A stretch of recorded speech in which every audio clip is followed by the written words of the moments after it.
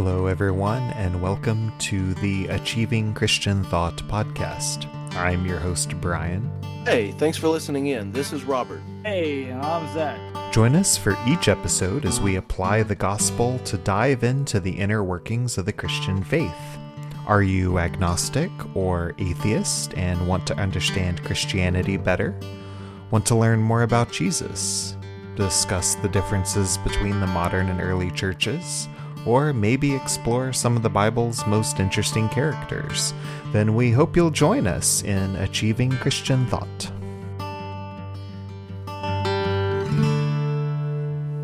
All right, everyone, welcome back. Another episode of the Achieving Christian Thought podcast. So glad you could join us. Whatever platform you're listening on, please think about giving us a review, a like, or a comment. Love to hear from you. Love to interact with you. We've had some fun the past few episodes. We've kind of been looking at different parts of scripture in different translations and kind of looking at a popular paraphrase called The Message. So if you're picking up this episode for the first time, if this is your first part of the podcast, welcome. But definitely go back and listen to some of our other episodes related to some of our diving into some verses and chapters and those translations versus interpretations. We're going to continue that trend on this episode. We're going to start in Isaiah 9 and look at another prophecy that foretold Christ. And again, this was several hundred years before Christ was actually born. So keep that in mind as we're talking about this. Like, it's been historically documented, proven that these scriptures were before Christ's time. So, there's no clever manipulation of dates or facts here. But as always, I'm joined by Zach and Robert. So welcome, guys. And Isaiah 9, more prophecies. Take it away, guys. Okay, so today we're going to be diving into a prophecy in Isaiah. Before I go any further, if you don't know much about the man Isaiah, he was someone who was so blown away by God's presence that he literally found himself volunteering for the ministry in a way. It says that in the year that one of the prominent kings of Israel died, Isaiah, the man, was alone in the temple, and all of a sudden God's glory shone about him. And he was so overwhelmed, he was so overcome by this realization that God is so holy and he is so sinful, he felt as though he was completely undone. And God, rhetorically, he basically was pretending to think out loud. He says, who are we going to send to preach to these people who are so far away from me? And Isaiah found himself saying, I'm right here, I'll go. And, of course, that would not have been an easy task. And Isaiah had no idea what was really in store for him, but he found himself saying so. And so God gave him this promise that your sins have been cleansed by your faith.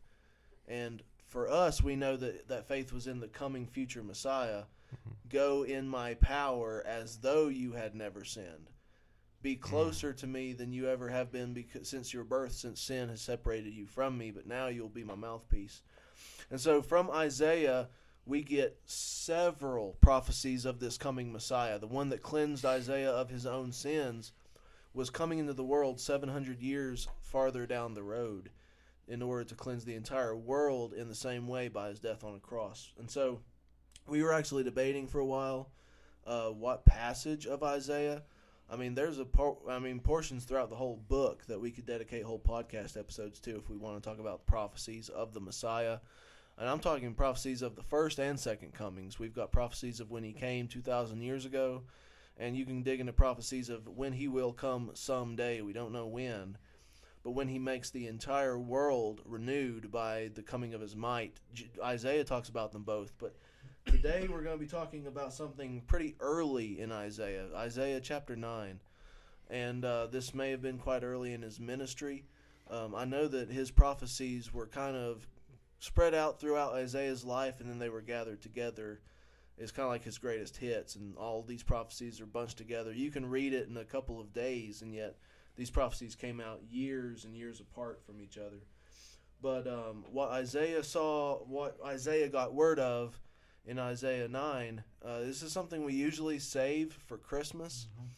And that's both a great thing and a terrible thing. It's great that churches preach this every Christmas. We need to remember the meaning for the season, the coming of this baby that would cleanse the world by his death. But it's also a shame that we touch it, and then it's like the Christmas tree. We just never touch it again. We think it would be not worth our time when we have the whole rest of the year to touch all the other parts of the Bible, so we never come to it until December again. But in Isaiah chapter 9, I'll specifically read verses 6 and 7. That's only 2 verses, but there's so much meaning packed into these verses, all about Christ and his coming, that we really could take this whole podcast and several other episodes depending on what angles we wanted to look at. But I'm reading from the NIV. It's kind of right down the middle, and I'll have Zach kind of on my ideological right and Brian on my left with the message. With the message. That was not a political jab. It means he loves to take left turns on the highway. That's all it means. Yep. But I'm a NASCAR driver. Constantly left turn. I can't go nowhere. I can't do nothing right, said the NASCAR driver. You're fired. Get out. Oh, jeez. Derailed. And Derailed. off the rails. Okay. You're fired. Get out. Ooh, okay, back to the scripture that I derailed myself from. Isaiah 9, verse 6. For to us a child is born, to us a son is given. So you can see immediately why this would be a Christmas prophecy. But God meant it to give hope all year long. For to us a child is born, to us a son is given. And the government will be on his shoulders. And he will be called Wonderful Counselor, Mighty God, Everlasting Father, Prince of Peace. Of the greatness of his government and of peace there will be no end. He will reign on David's throne and over his kingdom, establishing and upholding it with justice and righteousness from that time on and forever. The zeal of the Lord Almighty will accomplish this. Mm-hmm. So, Brian, can you feed that to us in the message? Oh, boy. I will try. Does that mean prepare yourself? Well, I was just kind of following along, and this is wild. Seems to be kind of different. Where did you stop? I just did 6 and 7. Those verses. I stopped at verse 8. Okay, gotcha. And yeah, again, there's so much packed into these two. It feels like I just read 10. 3, 4, 5, 6.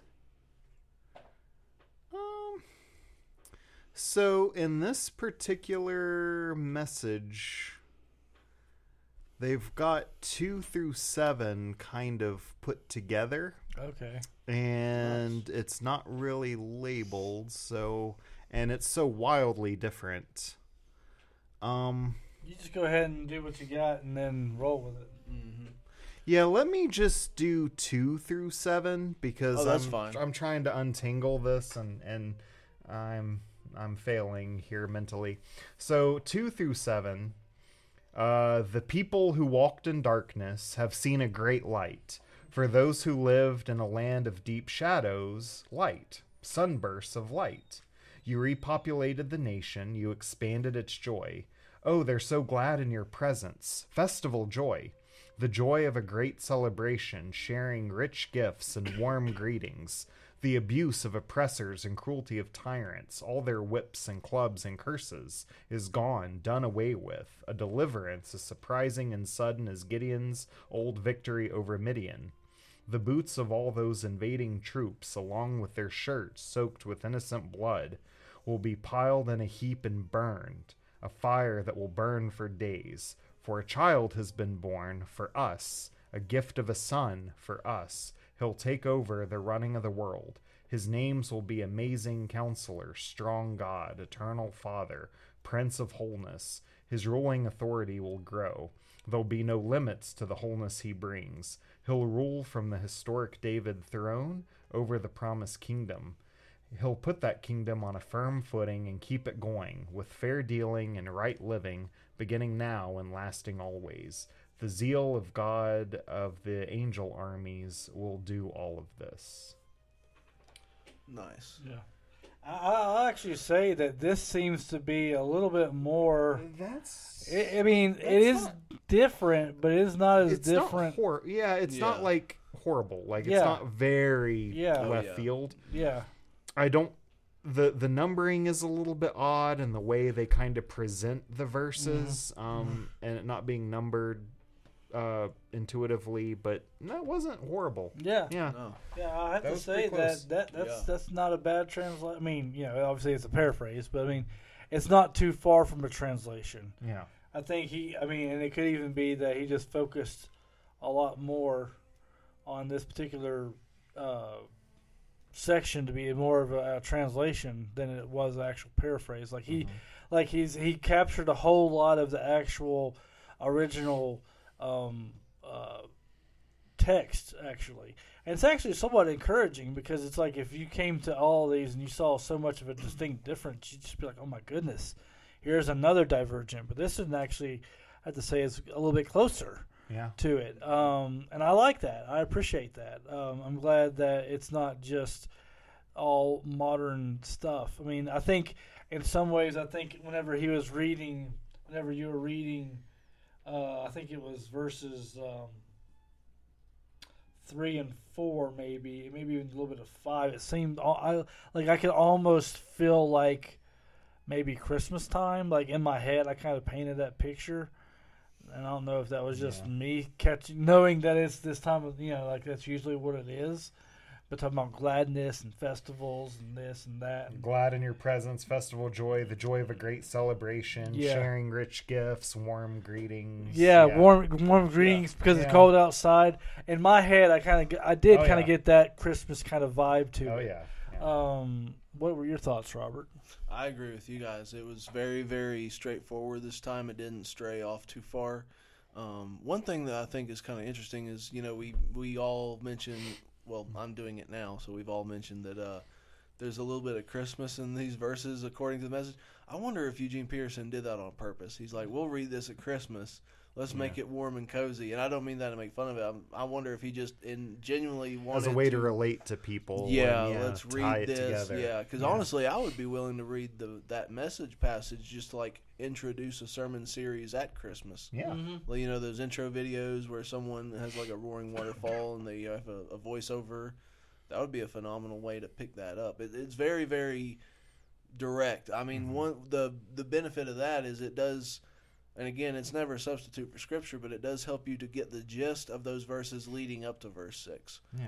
It's because, in the passage is talking about, warriors' boots and weapons or fuel for the fire. It's like, what does this got to do with Christmas? What's this got to do with baby Jesus? This is the promise that, peace on earth is literally coming. It won't just be a song forever. Right. Yeah, I think it was actually a good, pretty good rendering of it. I do like how it kind of, if you looked at verse 2 there, because I'm going to read of the ESV here, it says, the people who walked in darkness have seen a great light. Those who dwell in the land of deep darkness, on them the light has shone. That's almost.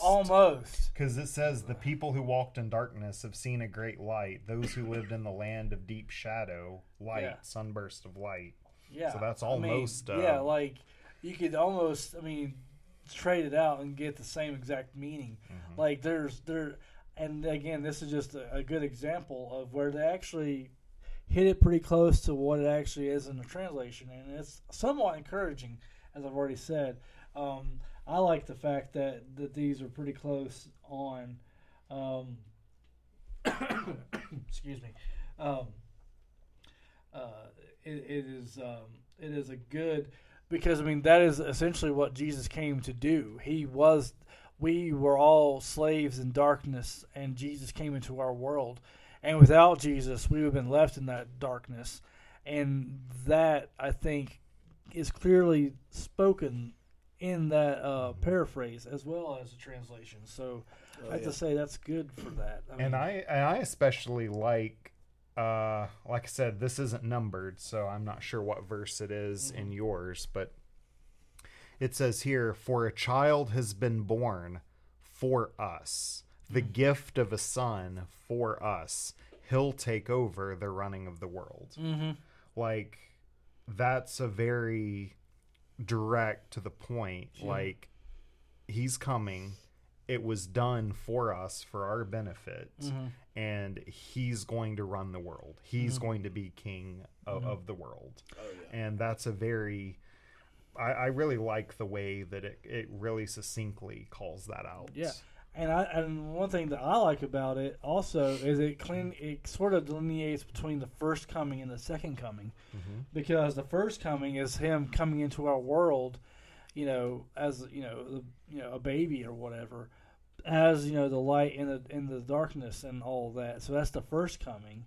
Even though obviously with prophecy it doesn't give every detail here, but it does kind of delineate between the first coming and a second coming, where he actually will rule the world, which that is what a lot of conservative Christians believe, that Jesus, although did not rule the nation as whenever he was on his earthly ministry the first time, but on his coming back, his return, he will take up that mantle of rule, and he will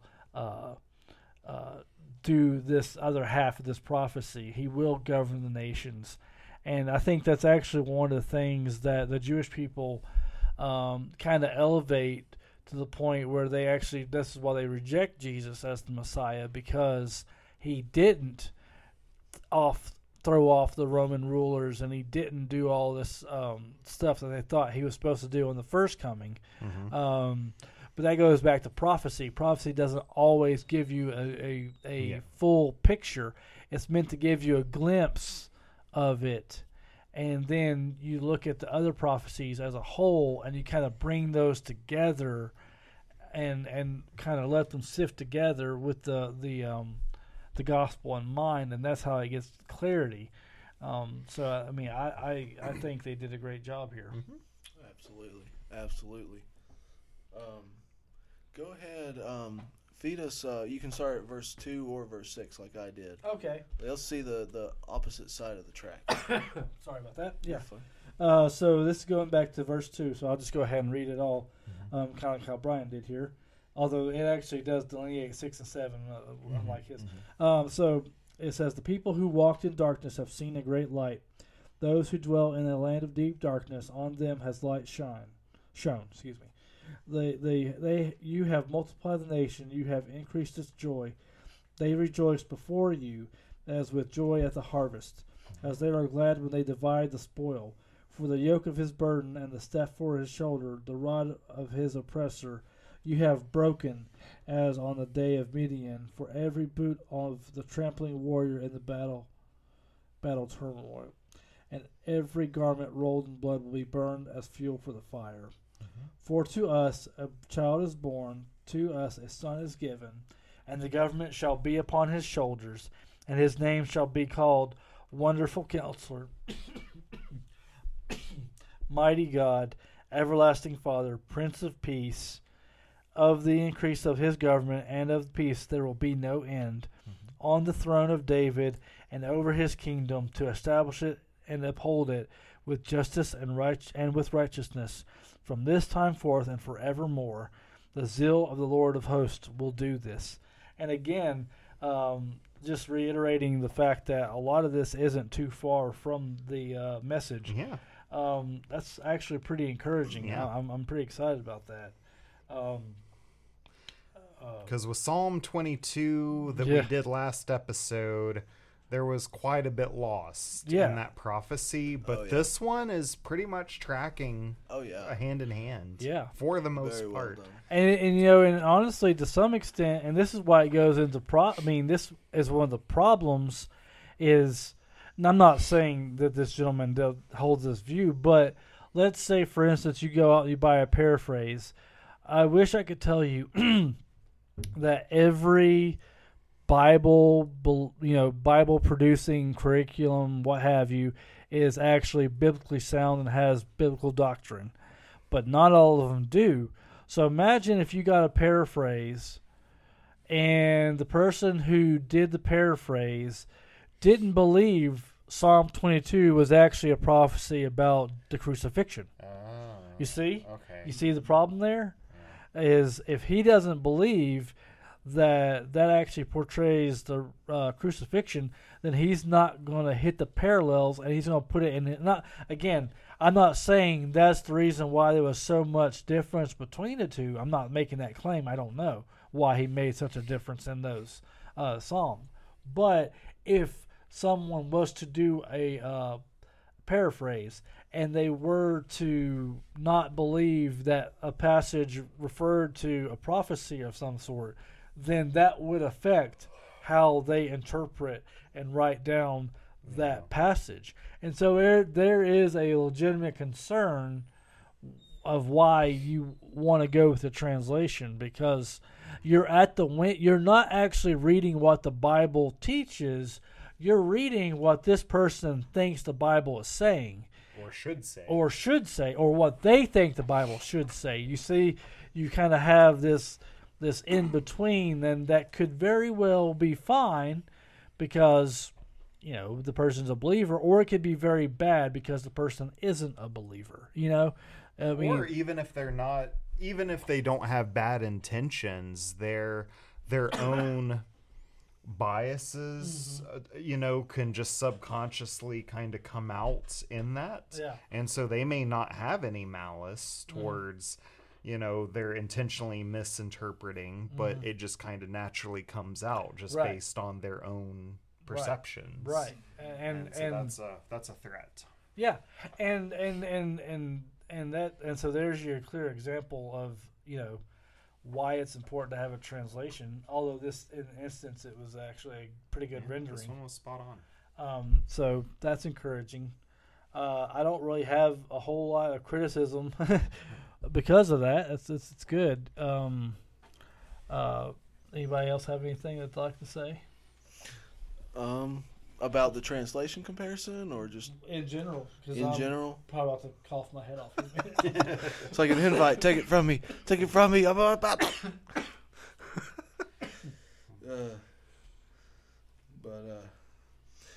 Basically, just looking at the whole passage in general. We've covered this idea that a light's come into the world, hope is coming. And like you said, it kind of encompasses both advents. The great hope at the end of time is evident because in the meantime, a child is going to be born. Mm-hmm. And so it kind of works backwards. But I just love that promise. The government will be on his shoulders. Just the magnitude of that statement. And I think it's about the same in all three of our translations. We don't need to mix match this one too much tonight. But just that promise that, the government will be on his shoulders. It's literally saying that everything that is broken about literally every human system on the planet, no matter where you go, no matter what the economy is, what political affiliation you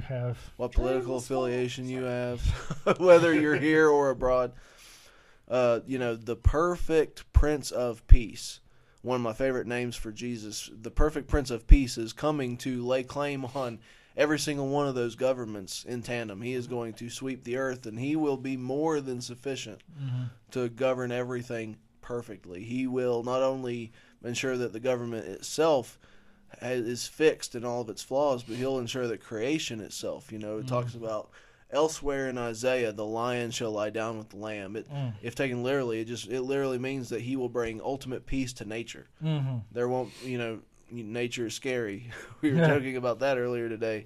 That will be gone because it'll be nature that's been reclaimed by the king. You can go out to the African tundra in flip-flops and be totally fine and come back. But you can't do that right now. Don't do that. Unless you're a native and you can, the way of the land and what's around you and what's not.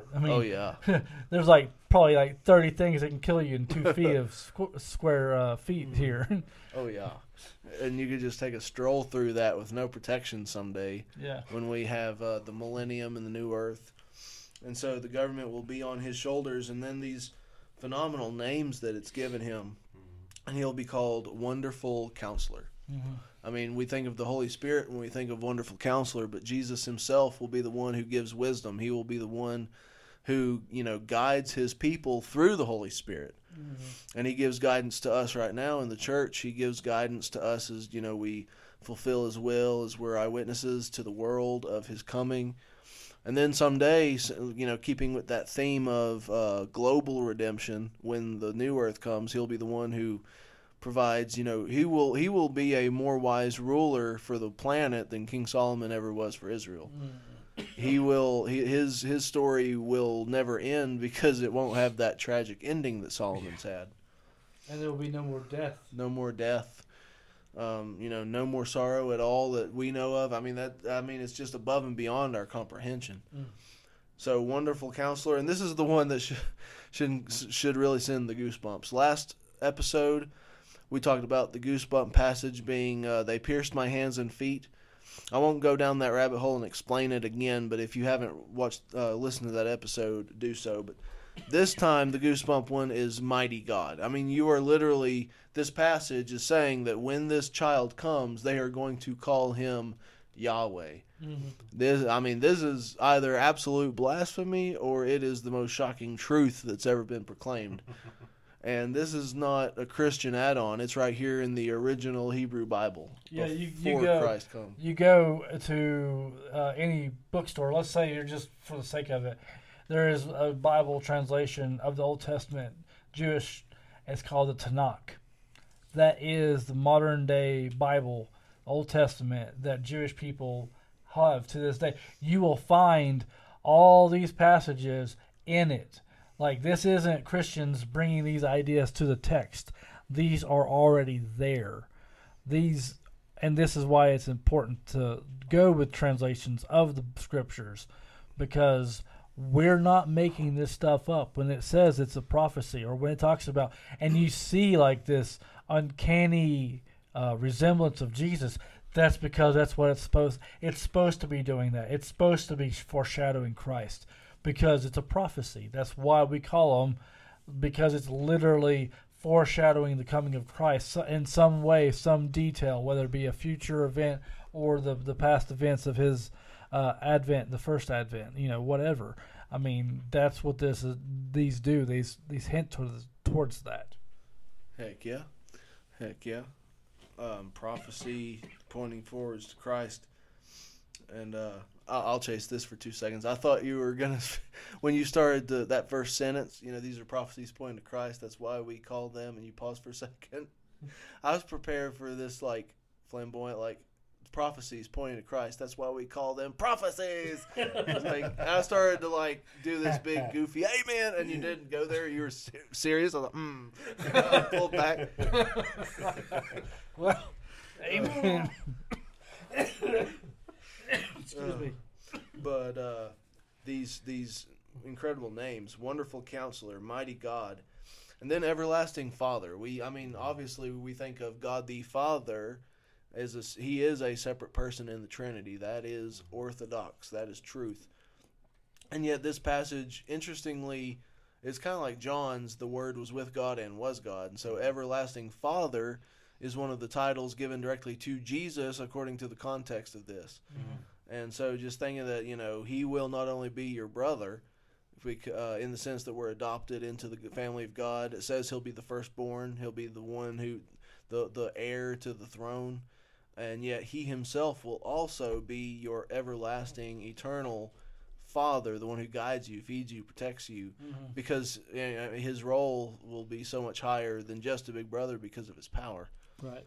And so Everlasting Father, and then finally Prince of Peace. I've already said it's my favorite one of my favorite titles for Christ. And honestly, it really wraps up the whole passage in general. Because he's the Prince of Peace, he is able to promise all of these things. The warriors will put away their weapons. The scary animals out there that can eat a human being at the drop of a hat will put away their fangs. And Amen. Amen. Death will put away its sting, because the Prince of Peace will come and he'll calm the storm of reality itself. Every way that it's raging is finally going to cease. And I just love the little, and maybe I'm reading into it too much here, because in context this is obviously talking about the Messiah as one figure, but I think it's interesting. I think it's interesting also how these names kind of, there are four of them, and they wrap up the Trinity. I mean, we think of Father, Son, Holy Spirit. I mean, you got Everlasting Father, Prince of Peace, and Wonderful Counselor, Mighty God. It kind of wraps them all up. And so it's kind of like, I mean, you see these little jabs here and there and everywhere that kind of point to full-blown evangelical orthodoxy before this stuff was even known among the human race. Right. I mean, it's the little Lego foundation so you can keep building the house. And so, all this stuff just wrapped up in this prophecy of Christ. And so, of the greatness of his government and of peace, there will be no end. So again, reemphasizing that this is eternal. Once we get there, because of him, will have arrived. He will reign on David's throne and over his kingdom, establishing and upholding it with justice and righteousness from that time on and forever. So just this hope that, once he claims that throne, nothing will ever take that away from him. It is the end of the story in the best possible sense, simply because even though life itself goes on, the story as told can come to an end because you know everything that there is to know in the meantime. And so until then, that promise that closes this passage that I'm focused on, the zeal of the Lord Almighty will accomplish this. And so we could kind of land the plane on that last passage. But before we go into that wood, does anybody have any other closing thoughts about the passage? Well, I think this passage right here, the one that you're talking about, with because obviously time is one of the things that destroys all things. Like, if you think about whether it's a government, whether it's a political movement, whether it's a company, what have you, it's kind of like Ecclesiastes. Like, you do all these things, and then someone comes up behind you next, and they destroy it all. And so reality is very bleak. There's a lot of things that start out with good intentions and then get corrupted by man or what have you. But here is something to look forward to peace that never ends.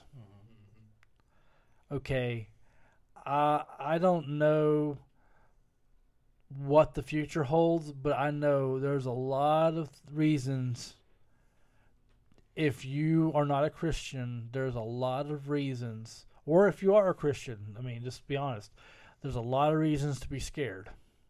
There's a lot of uncertainties out there. There's a lot of things going on, and that's just stuff that we know about. There's probably all kinds of stuff that's not getting out that's bad out there, with our world.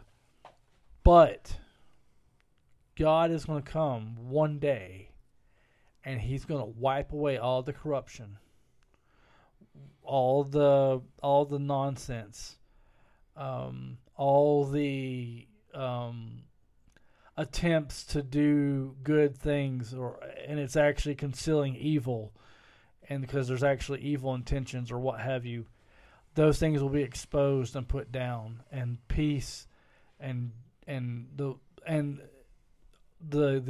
soldier out there who yearns for peace because he's so tired of having those difficult orders where there's someone walking towards them, and he's got a gun and he has to shoot him, but it's a kid. I don't even want to even think about having to have that order to shoot that kid or whatever because they're armed, or they may be armed. You may not know, but there might be a bomb attached to him or something. And it's like to know that the soldier could put down his weapon permanently and never have to worry about taking it up again. I mean, the world wants peace, but they don't know how to achieve it. Because if they knew how to achieve it, they would have done it by now. But they don't. They can't. It's fragmented. Only God can bring peace. Only Jesus can bring peace. And he's going to bring it. And when he does, there's not going to be any ending to it. So, like, the happy ever after that you think of whenever you think of, like, some great story or whatever, this is it. This is what he's promised. And that's something that we can look forward to. Whether that happens now or in our day or in the future generation, what have you, it's something to look forward to. It's something to hold on. It's something to know that God cares about these things and he's going to set these things right. And that's a promise that we can adhere to and we can hold on to, even when things in our life don't make sense. We might question God or we might question his goodness or something like that.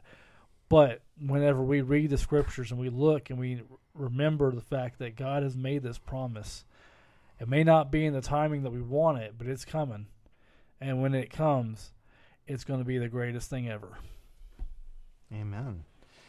And I don't want to, have the plane, do a touch and go and rocket back up and do another fly around, but like, I guess anybody who is out there listening who is either atheist or agnostic and just happen to be tuning in, like, if you're looking at what's going on in the world, and right now it's March of 2023. I don't know when this episode's going to release, but as we're recording it, it's March of 2023.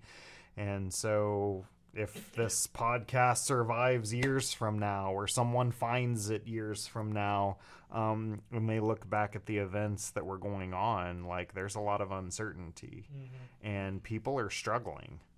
All across the world, like, and it's a time of great unrest. And I guess it's more of like, God's explicitly promising that it's not always going to be like this. Like, it's going to get better. There's going to be perfection. All of this uncertainty, all of this chaos, all of this pain is going to end.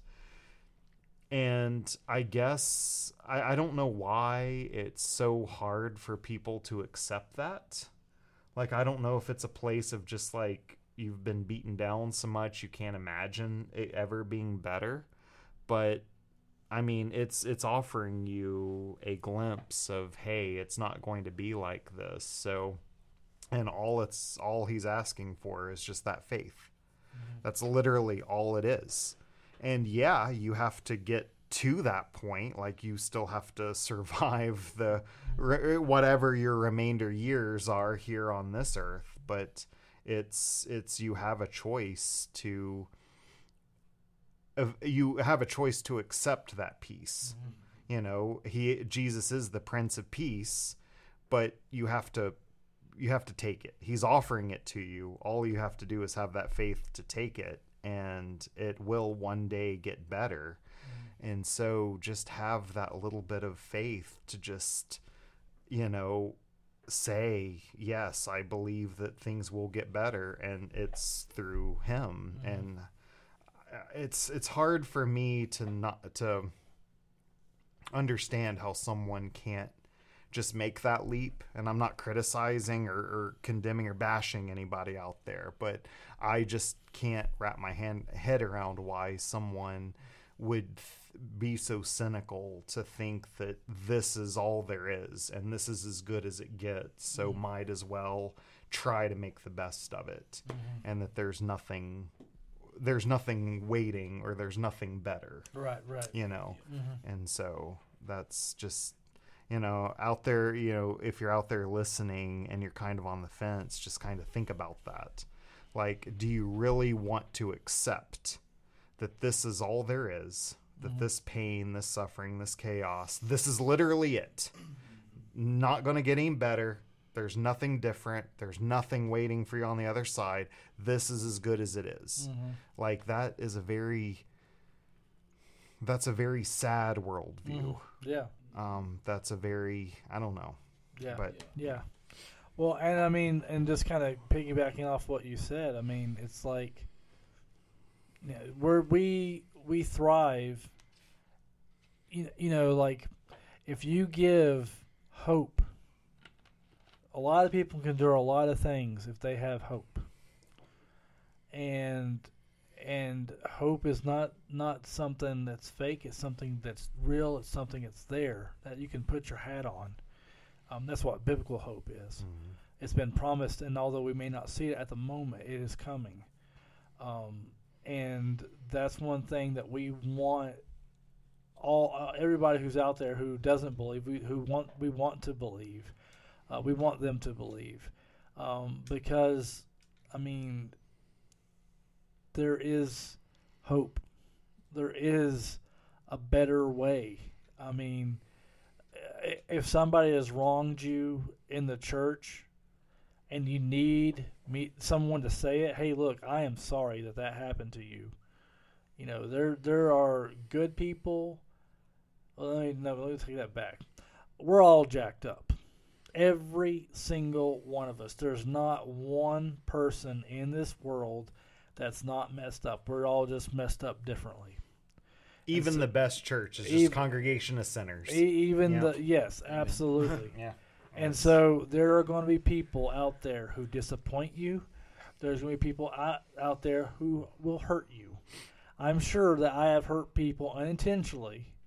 I'm sure I've disappointed people unintentionally throughout my life. It's not been my intention, but those things have happened. Mm-hmm.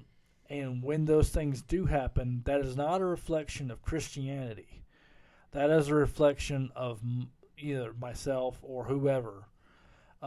So I encourage you, if you maybe looked into Christianity at one point and then were hurt, and because you're hurt, that is the real reason why you don't believe, is because you were actually hurt because somebody, and your intellectual thing that you say is why you actually don't believe, but it's not really why you don't believe. It's because people hurt your feelings or something.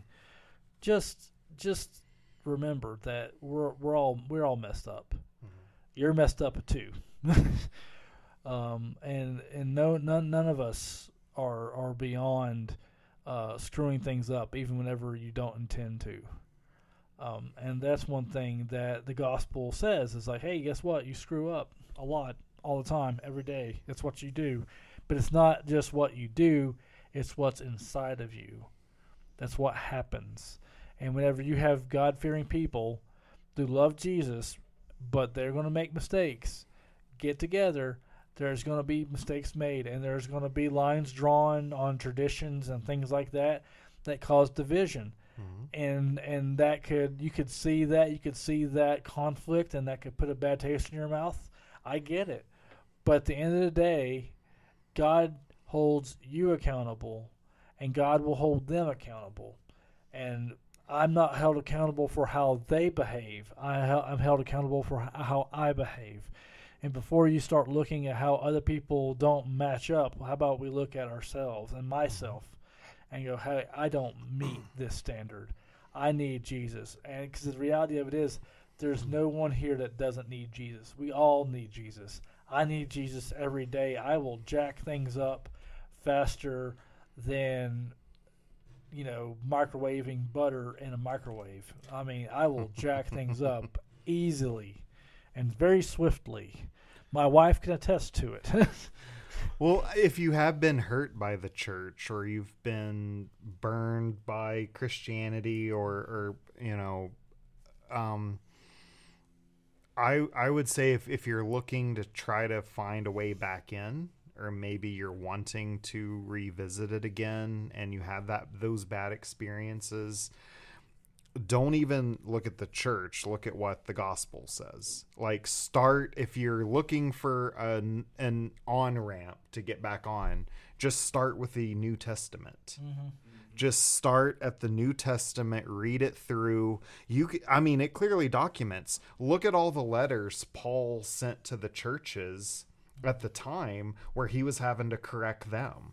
Of these churches started off with the best intention, and these churches started going off the rails, and Paul was having to be like, look guys, you need to get back on track.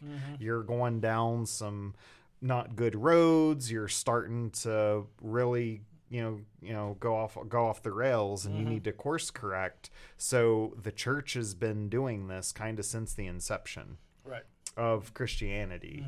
And it's not a reflection on Christ. It's a reflection on, you have a group of flawed people who are trying to make the best, but because of those flaws, we're not going to hit that target. Right. And so, yeah, like you said, we're sorry if the church has hurt you or whether you've had bad experiences, but part of what being a Christian is you have to learn to show a little bit of grace to your fellow believers and to others, because like we've said numerous times, becoming a Christian doesn't mean you're no longer a sinner. You're just as broken, you're just as vile, you're just as messed up as everybody else. You just now have that hope. You have that target on the other side of it's not going to be like that forever. Right. There is a fix. Right. And so I just encourage, find a pastor, find a Christian counselor, pick up the New Testament and just start reading through there, and just take the gospel for what it is. Don't take a flawed group of people for what that is. Right. Exactly. All right, everybody. Well, thank you again for listening. Again, we love you all. We really appreciate you listening. Leave us a comment, leave us a like. We'd love to interact with you. I think we're going to wrap it up here. And do you all have any ideas of where you want to go for the next episode? Do you want to keep diving into some more prophecy? It's going to be a surprise. Ooh, I like that. All right. Well, thank you all again. And we hope you join us on the next episode. Goodbye. See ya.